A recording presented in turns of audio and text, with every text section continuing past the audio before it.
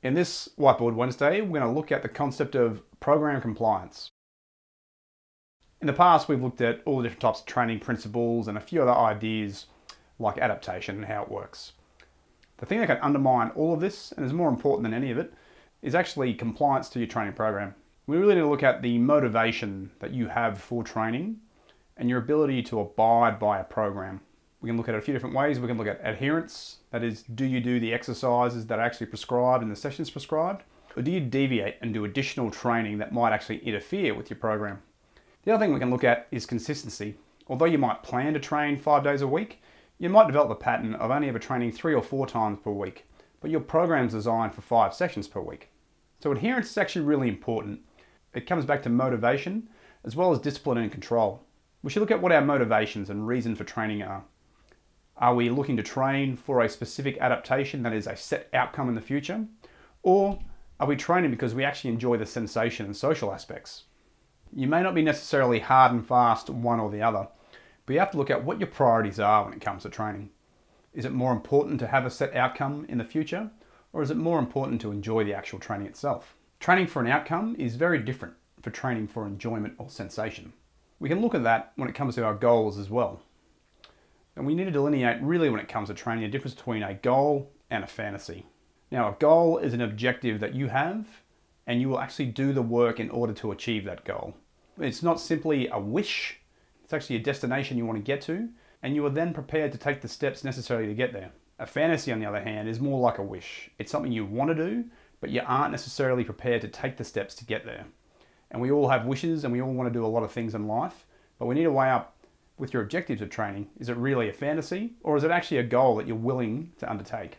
With training, it's no secret. Hard work has to be done, and we have to change our lifestyle if we're really serious about achieving goals linked to improving our health, fitness, or even high performance. Now, you can picture a continuum. At one end, we have what we call training, and that is very much linked to a specific outcome and an adaptation, and we're going to utilize goals as stepping stones to get towards those outcomes.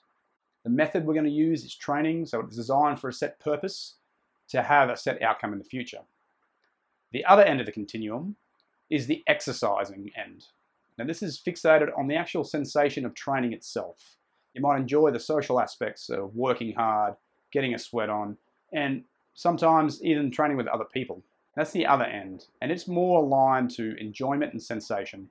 We generally call that exercising. Now, everyone's going to sit somewhere on that continuum. If you go to the gym or do whatever else simply for sensation and enjoyment, that's totally fine. If you're comfortable with that and you're happy with that, go for it. But if you're looking to train for a specific outcome, a certain objective, then what you do when it comes to health and fitness is less about enjoyment and sensation and more about achieving set steps towards that objective. Where you sit on that continuum should really drive what type of training or fitness regime you undertake. Different methodologies are going to suit people all along that continuum. If you're looking for the sensation, enjoyment, potentially social aspects, you should do that type of training. Just know that your adaptations and improvements are only going to be minor, and they're not necessarily going to be long-lasting. If you're looking for specific outcomes and you're actually looking to train for a set objective, you're probably going to have to accept that training is not necessarily going to be enjoyable.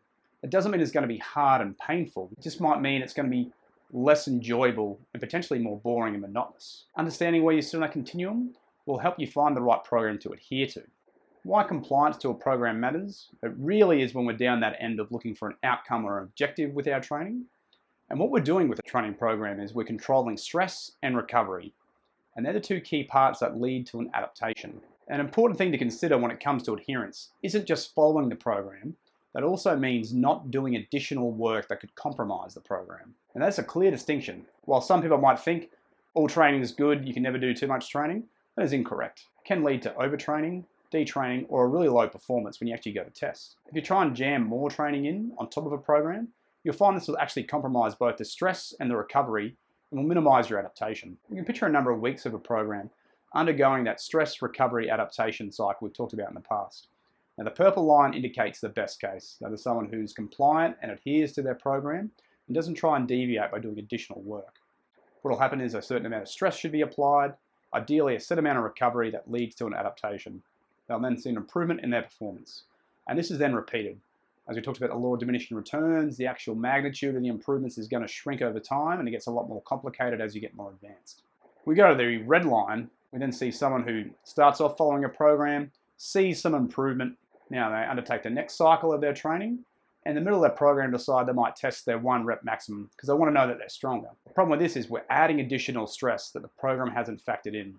This will actually compromise the program's design and leading to a further adaptation. You can reduce your overall performance and actually find yourself weaker than what you were when you started. The blue line represents someone who isn't overly consistent with their program. They might be programmed to do 5 set sessions per week, but only do 2 or 3 every once in a while. They don't get enough stress that actually leads to recovery and then an adaptation. And they find themselves forever sitting in a plateau where they never really get any better. The key takeaways from this Whiteboard Wednesday is we really should establish good habits. And we should be realistic to how we approach training. You may want to train 5 times per week, but realistically you may only train 2 or 3 times per week. That's fine. Just make sure the programming you undertake is realistic based on what you will do, not what you hope to do. Setting good habits is really key to doing this, to being consistent and adhering to your program. Then over time, adding more volume. While seeing improvements in our fitness and performance can be really motivating, we have to make sure we don't jump the gun and try and bite off more than we can chew.